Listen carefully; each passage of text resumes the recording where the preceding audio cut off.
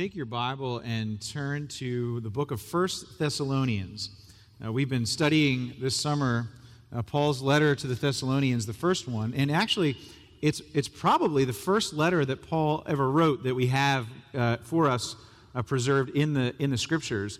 But while it's the first letter that he probably wrote chronologically, it's not the first letter that's listed in the New Testament. The letters of Paul aren't arranged chronologically by when he wrote them, so you won't see them at the beginning of his letters. You'll find it right after Colossians and, go figure, right before 2 Thessalonians.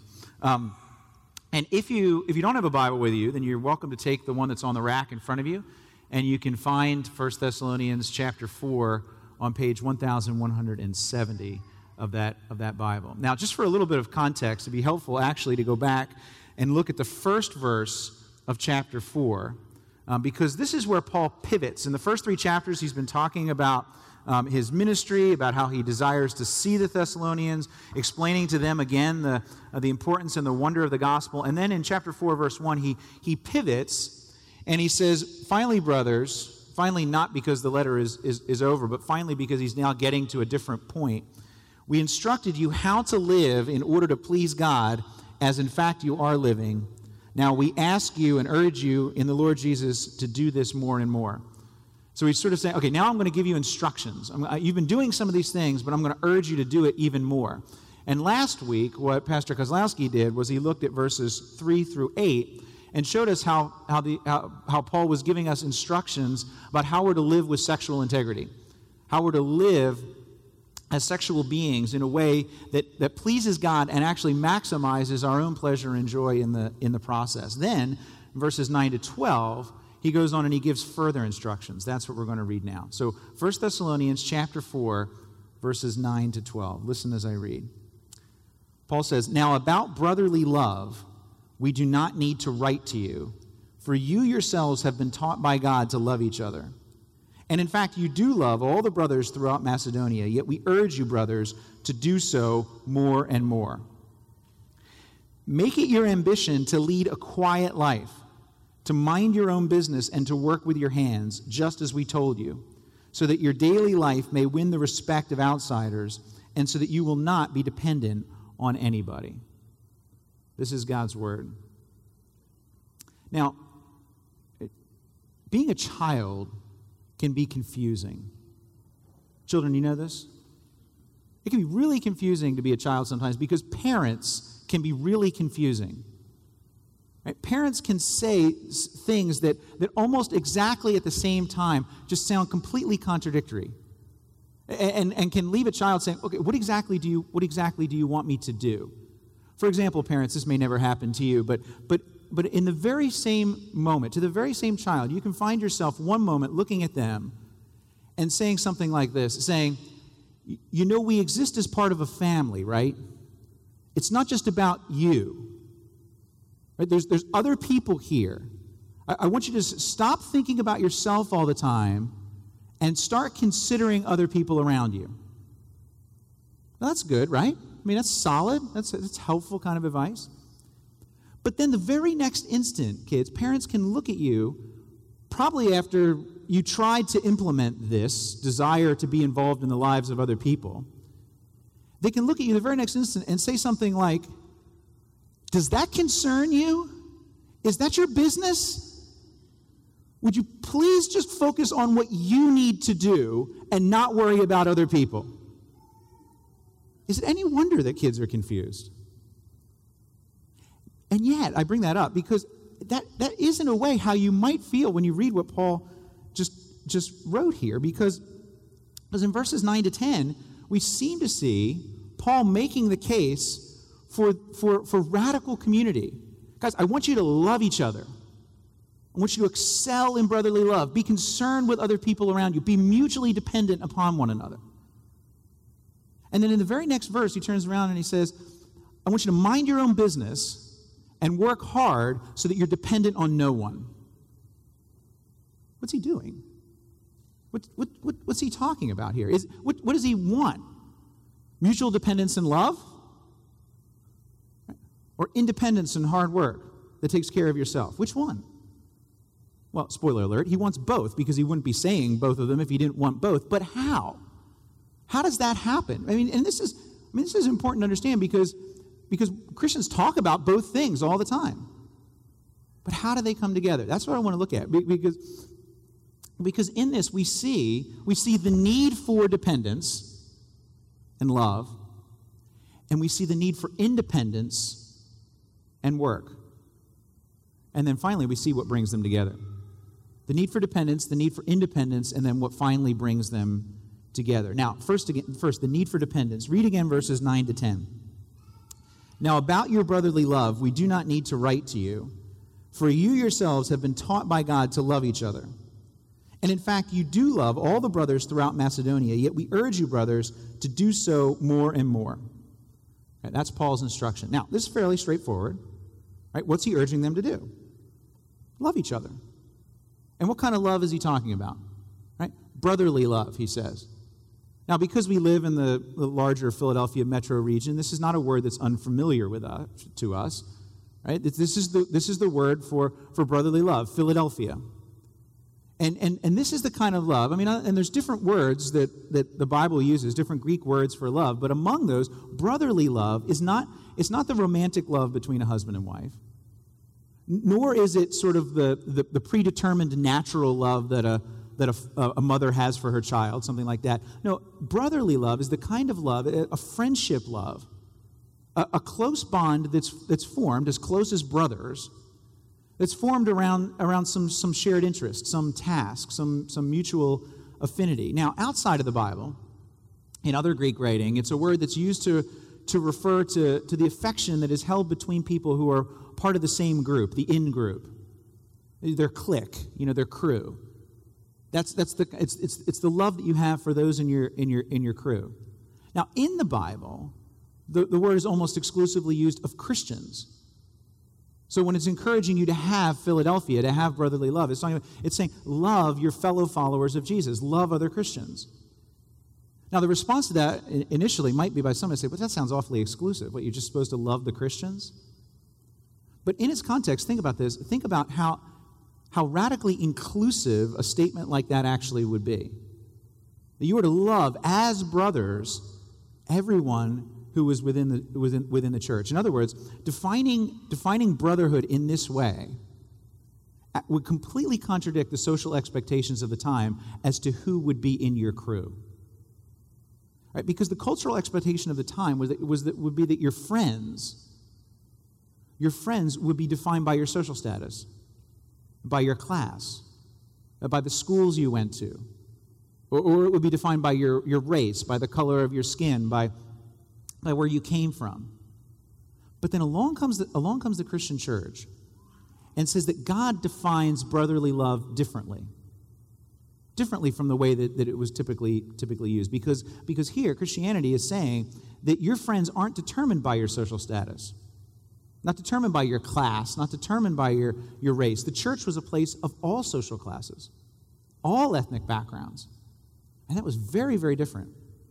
Christianity is distinctive because it upends the social convention of who we love. It tears down the barriers between people with a message of reconciliation. In other places, Paul uses the language of adoption as a metaphor to refer to what happens to us when we become children of God. And that's a good metaphor. When we become a follower of Jesus, we are adopted into his family. And we have a new heavenly Father, and as a result, we have new siblings that we are to love as brothers. Now, this isn't to say that the church always does a very good job of doing what Paul is urging it to do. The church in Thessalonica was obviously doing a pretty good job. Paul says that they're doing it particularly well. They're caring for each other locally. They're caring for all the churches in the region of Macedonia. He says, good job, but I want you to do more of it. So they were doing it well. But churches often don't. The church at large often doesn't. They often fail. But the fact that the church often fails to love each other in this kind of way does not mean that the message of Christianity is wrong. It just means that the church is failing to live up to its message and needs to be called to account.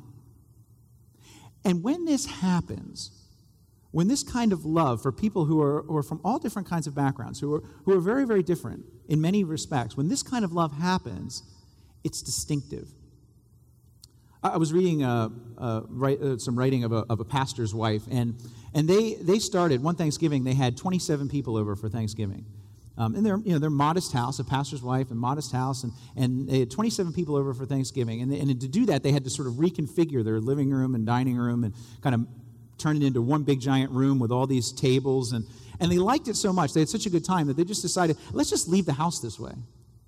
Let's just leave it sort of in hospitality ready mode. And so every Sunday after church, they do it throughout the week, but every Sunday after church, they have this big giant meal. And one of the guys who comes occasionally to this big giant meal is named Zion. And Zion, he doesn't come every week.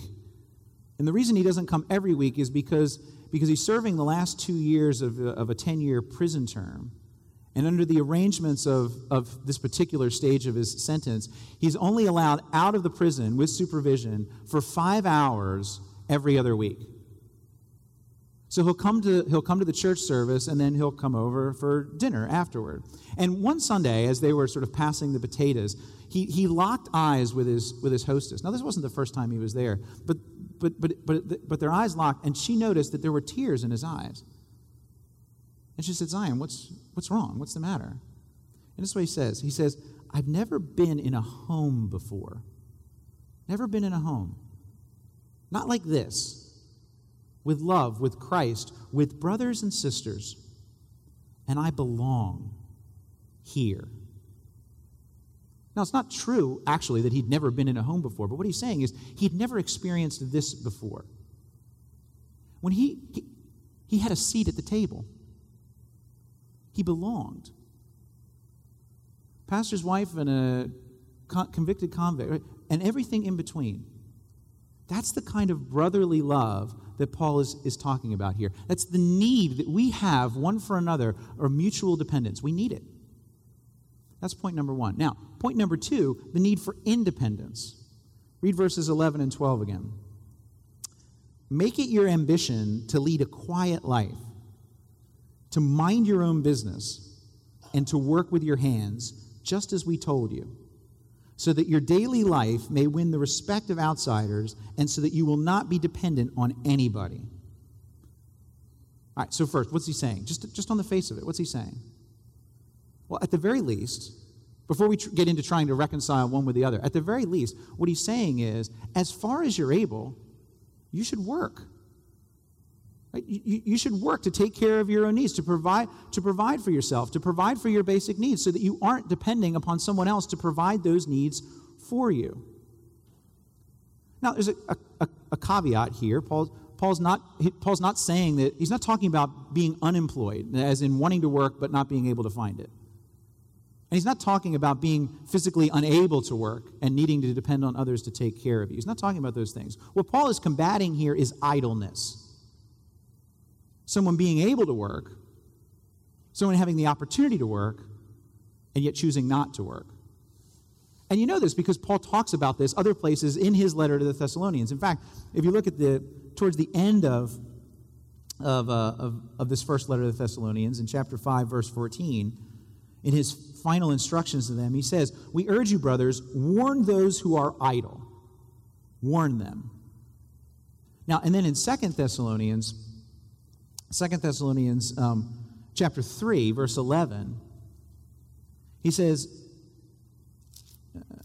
2 Thessalonians chapter 3, verse 11, he says, "We hear that some among you are idle. They're not busy, they're busybodies. Such people we command and urge in the Lord Jesus Christ to settle down and earn the bread that they eat."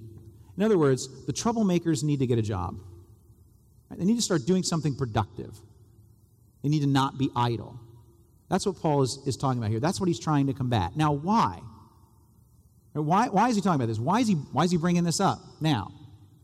Well, most scholars kind of point to two possible reasons as to why, contextually, Paul is talking about this to the Thessalonians. First, as we keep on reading next week in 1 Thessalonians chapter 4, we'll see that there was a theological misunderstanding that was going on in the church. Right? A theology that needed to be corrected and that was leading to some bad practice. All right, we'll see this next week, but at least some people in the church had obviously taken the teaching of Jesus. Jesus is teaching that he's going to come back and that people ought to be ready, that they ought to be expecting it. They had taken that teaching of waiting for his return a little bit too literally. And so what they were doing is they were just basically sitting around sipping a cool beverage looking at the sky. I wonder when he's going to be back. Now, whether that was just an excuse to get out of doing work or actually really a sincere just misunderstanding of what Jesus said, it doesn't really matter, because Paul's instruction would be exactly the same. Saying, get up, take the umbrella out of your glass, and get to work. And the reason why that is because Jesus did, in fact, tell us that we should be watching for his return, but he told us that we should be preparing for it. In other words, in the meantime, as we're waiting, it's an active waiting. We are readying ourselves, and we're readying ourselves by doing the things that he commanded us to do in the meantime. So some people think that that's the contextual reason why Paul is emphasizing it here. Now, other scholars would say, no, what Paul's really talking about here, what he's really taking on, is the Roman system of patronage. Now, we don't really have a close approximation of this today, but in the prevailing Greco-Roman culture of the time, in which Thessalonica found itself, right in the middle of, right? What would happen is you'd have a wealthy person, the patron, who would give financial support, would give protection and financial care to a group of other people who would be the clients, people of lesser standing, and basically, like, he would take care of all their needs, and the only thing that they would have to do in return is support, whenever it was needed, the interests and the cares of the patron. And it took several different forms. Now, one of the forms and a word and the way in which, if we hear the word patron in our society today, a way in which it is kind of used in that way, when it comes to the arts. You have a patron of the arts. So in many cases, you'd have a wealthy person who would provide patronage to people who are skilled in music or in art of some kind, painting or sculpting, and they would take care of all of their needs, all of their financial needs, and in return, they would provide them with works of music and works of art. Right? Now, that's actually not really much more. That's just the way they did the business of arts. It's just an economic arrangement. There's actually not much to sort of criticize there. We just do it in a slightly different form. But that was really just the way that the system worked. What Paul was actually really would have been concerned about was the way that it worked when it came to social and political issues, because this is where Paul would have the greater problem. A patron would oftentimes collect people and take care of, and these people would be particularly valuable if they were Roman citizens. And he would collect them, and he would take care of all their financial needs, so you don't have to worry about a thing. But in return, whenever the patron needed support in some sort of a political or cultural or social issue, he expected them to vote with him, to do what he wanted, to provide support for whatever his interest was. Now, this is where Paul would have had an issue, because Paul would be saying the Christians should avoid any situation where they might be tempted to act against their conscience, to do something that was inappropriate because they had this dependent relationship on a patron. He's saying, no, you should take care of your own interests, and then you're not beholden to a patron who tells you what you need to do and what you need to think and how you need to act. Now, one more thing that Paul is most probably also doing here. I think we can also say that Paul would believe that it was contrary to a Christian view of humanity for someone to be idle. Someone to be able to work, have the opportunity to work, and choose not to work. That actually was destructive to human dignity when you did that. And that's where this gets radical again, because what Paul is saying here is part of a larger Christian understanding of what work is, of the nature of work. That was very different from the common understanding at the time. Right? You see this when Paul tells them that they should work with their hands. Work with your hands. He's telling you should do manual labor. Now, Paul's not saying that manual labor is the only worthy work, the only work that's worthy of doing, but he is, in a very radical, very countercultural kind of way, dignifying manual work, saying that work with your hands is dignified. It's good. And this was a very clear jab, a very, very clear attack at the Greco-Roman culture of the time, which believed that there were hierarchies to the dignity of work. Right? There were higher levels of work of the mind, of the intellect, philosophy, politics, art, those kinds of things. These were the realms of the aristocracy, where they ought to be concerning themselves. And then there was the physical work, the manual work. It needed to be done, but it was a much lower level. It was the work for the lower classes, the slaves. They're the ones that did the manual work. And that distinction between the higher work of the mind and the lower work of the hands was really born out of what was the prevailing dominant cultural worldview of almost all cultures at the time. And that there was something beautiful, something pure about the mind and the spirit, and something impure about the material world. And so it leads to a very logical conclusion. Work in a material way is somehow less dignified than work in a non-material way. But of course, when the Christian worldview is applied, you see that can't possibly be the case. It doesn't let you drive a wedge between those two things like that. Go back to the very creation of humanity in the beginning. When God created Adam, how did he do it? Out of the dust of the ground. He made Adam. This is before the fall, before any kind of rebellion. He created Adam perfect out of the material world. It wasn't an accident. It wasn't a mistake that could sort of happen because of circumstances. It was intentional, and it was good. Paul, already talking earlier in 1 Thessalonians about, he was a tent maker. He worked with his hands. Jesus almost certainly worked with his adopted father, Joseph, as an apprentice, working as a carpenter. Right? Work with your hands is dignified work. That's what Paul's saying here. And this is really important to emphasize. Last month, I was flying home from Atlanta, where the General Assembly for our denomination was meeting. I was flying home, and I was sitting in the emergency exit row next to an airline pilot. I talk about, I don't need to look at the card now, do I? Right? He knew everything that I needed to know about how to get out if we needed to get out. But it was really cool. He obviously wasn't flying the plane if he was sitting next to me, but he was flying from Atlanta to Philadelphia so that he could then, in turn, fly a plane from Philadelphia back to Atlanta that needed a pilot.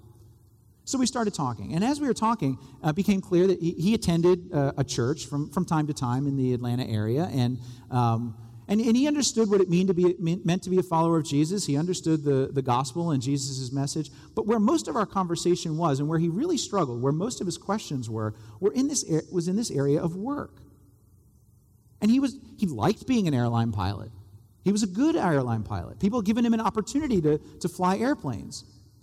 And yet he had this sort of nagging question. It's like, maybe there's something better that I should be doing.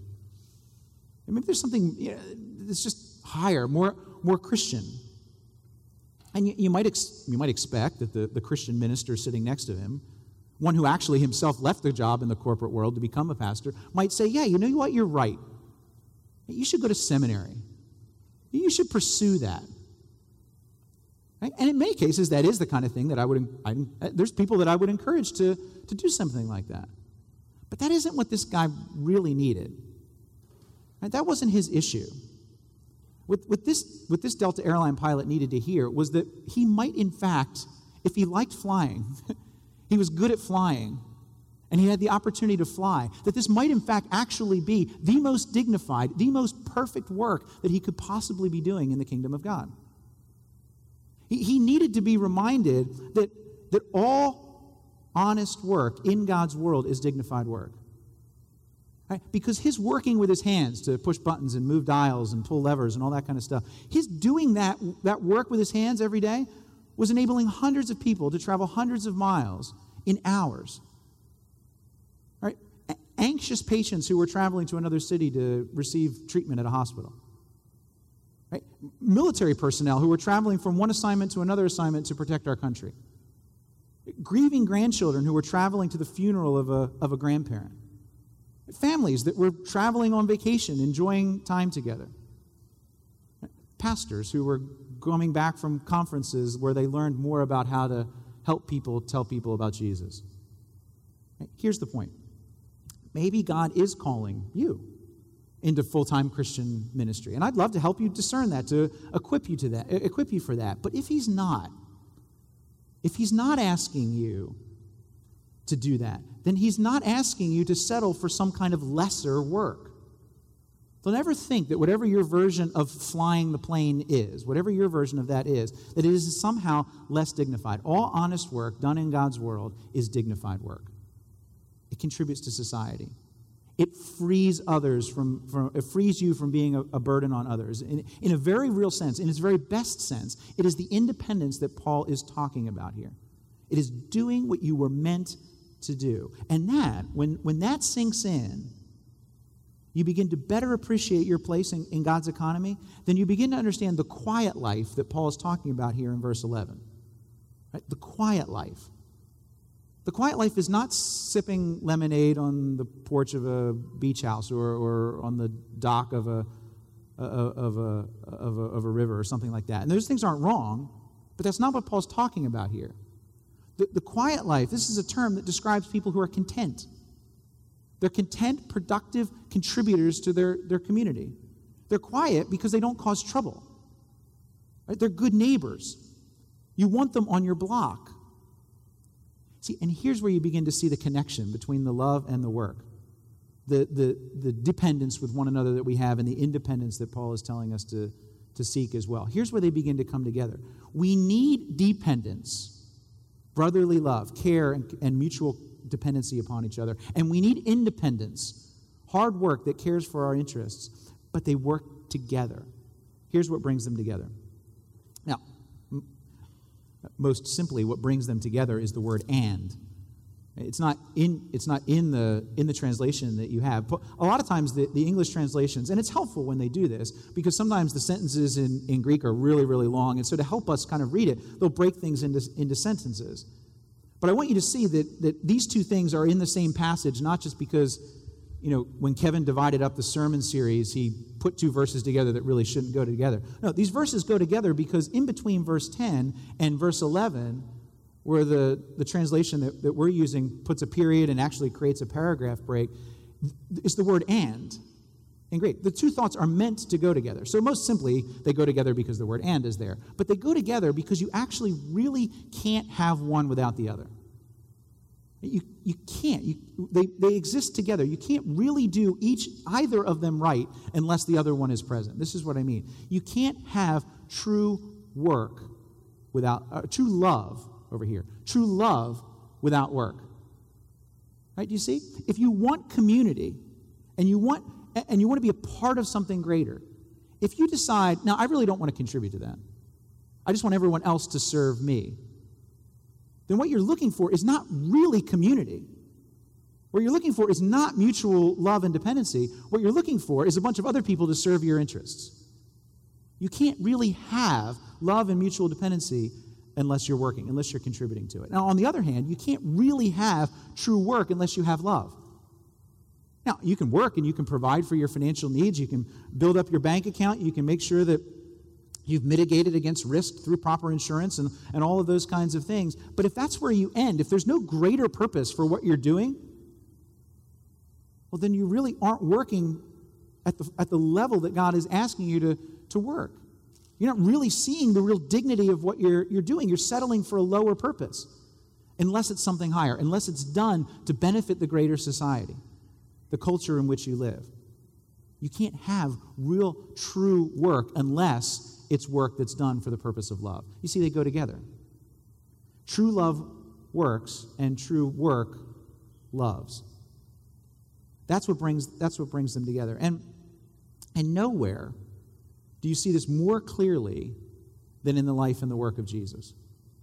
Right? Because no one more perfectly brings together dependence and independence than he did. Now, he knows what community feels like. He knows what brotherly love is like. Right? Jesus, the second person of the Trinity, is God himself. In his nature as God, he understands from all eternity what community and mutual dependence is like. Because from all eternity, Jesus the Son, with God the Father and with the Holy Spirit, has been experiencing what love in community is like, what dependence is like. And then when he takes on a human nature, when he takes on human form, he does the same thing. He's modeling what it's like to be the perfect human being. And so he gathers a bunch of friends together. And he lives life with them. He eats with them. He sleeps with them. He, in a sense, without ever abandoning his status as God, he, in a sense, he puts himself in a dependent kind of relationship with them. He sleeps while they're sailing the boat. Right? When in his moment of darkest need, of greatest need in the Garden of Gethsemane, he says, I want you to pray with me. He models what that dependence, what that community is like. And that love that he has, that understanding of community is what leads him to do the greatest work that the world has ever known. Right? This is what I mean.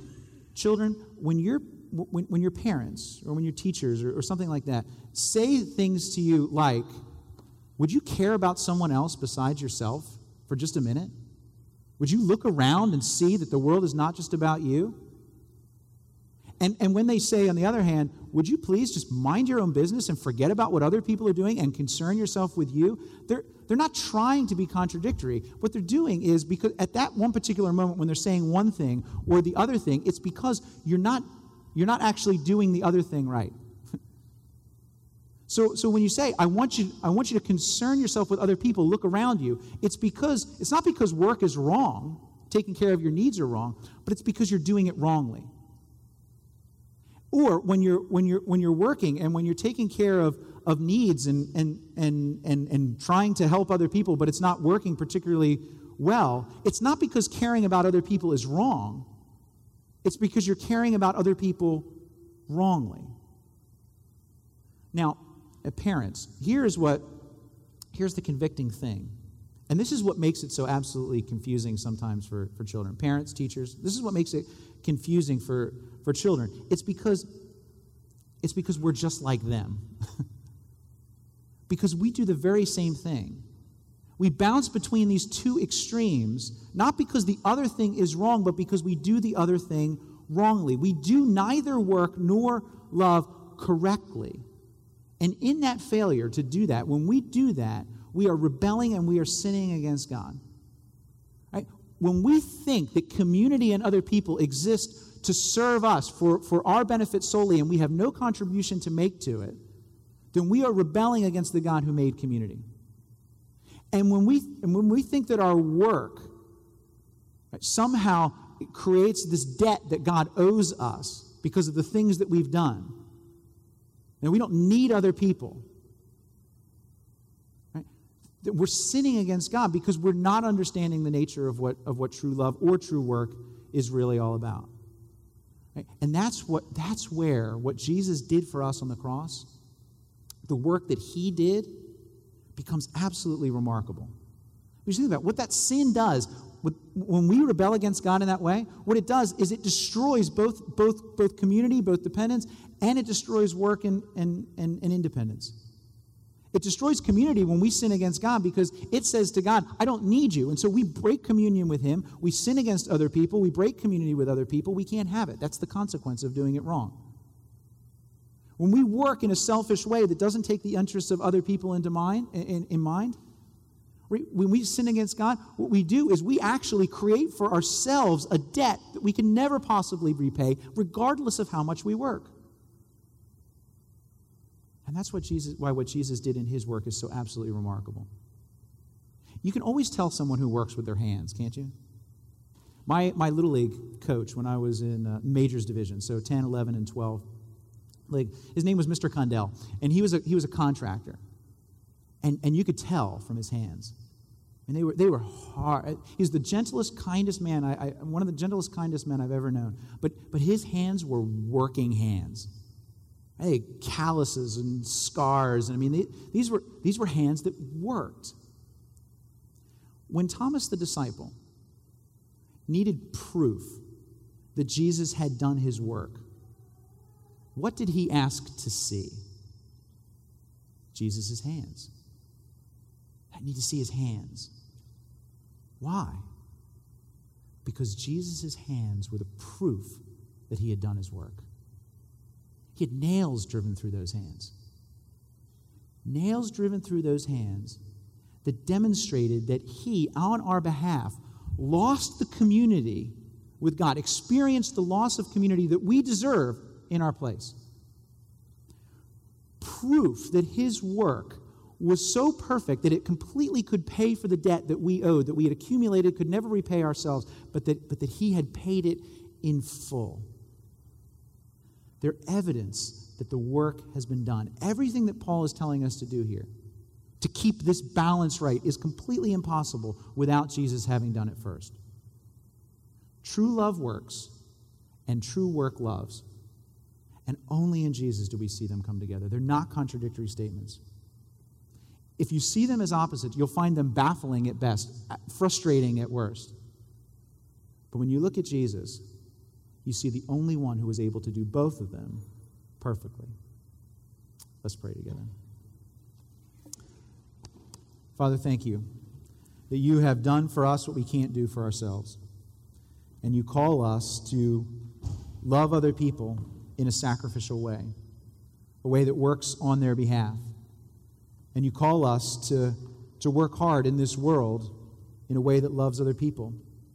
Thank you for showing us that way, and Lord, thank you for dying for us on our behalf. God, I pray that everyone here would be changed as a result of that truth, that we would go forth into the world working and loving in the way that you have modeled, in the way that you have commanded, and in the way that you enable, through Jesus Christ our Lord. Amen.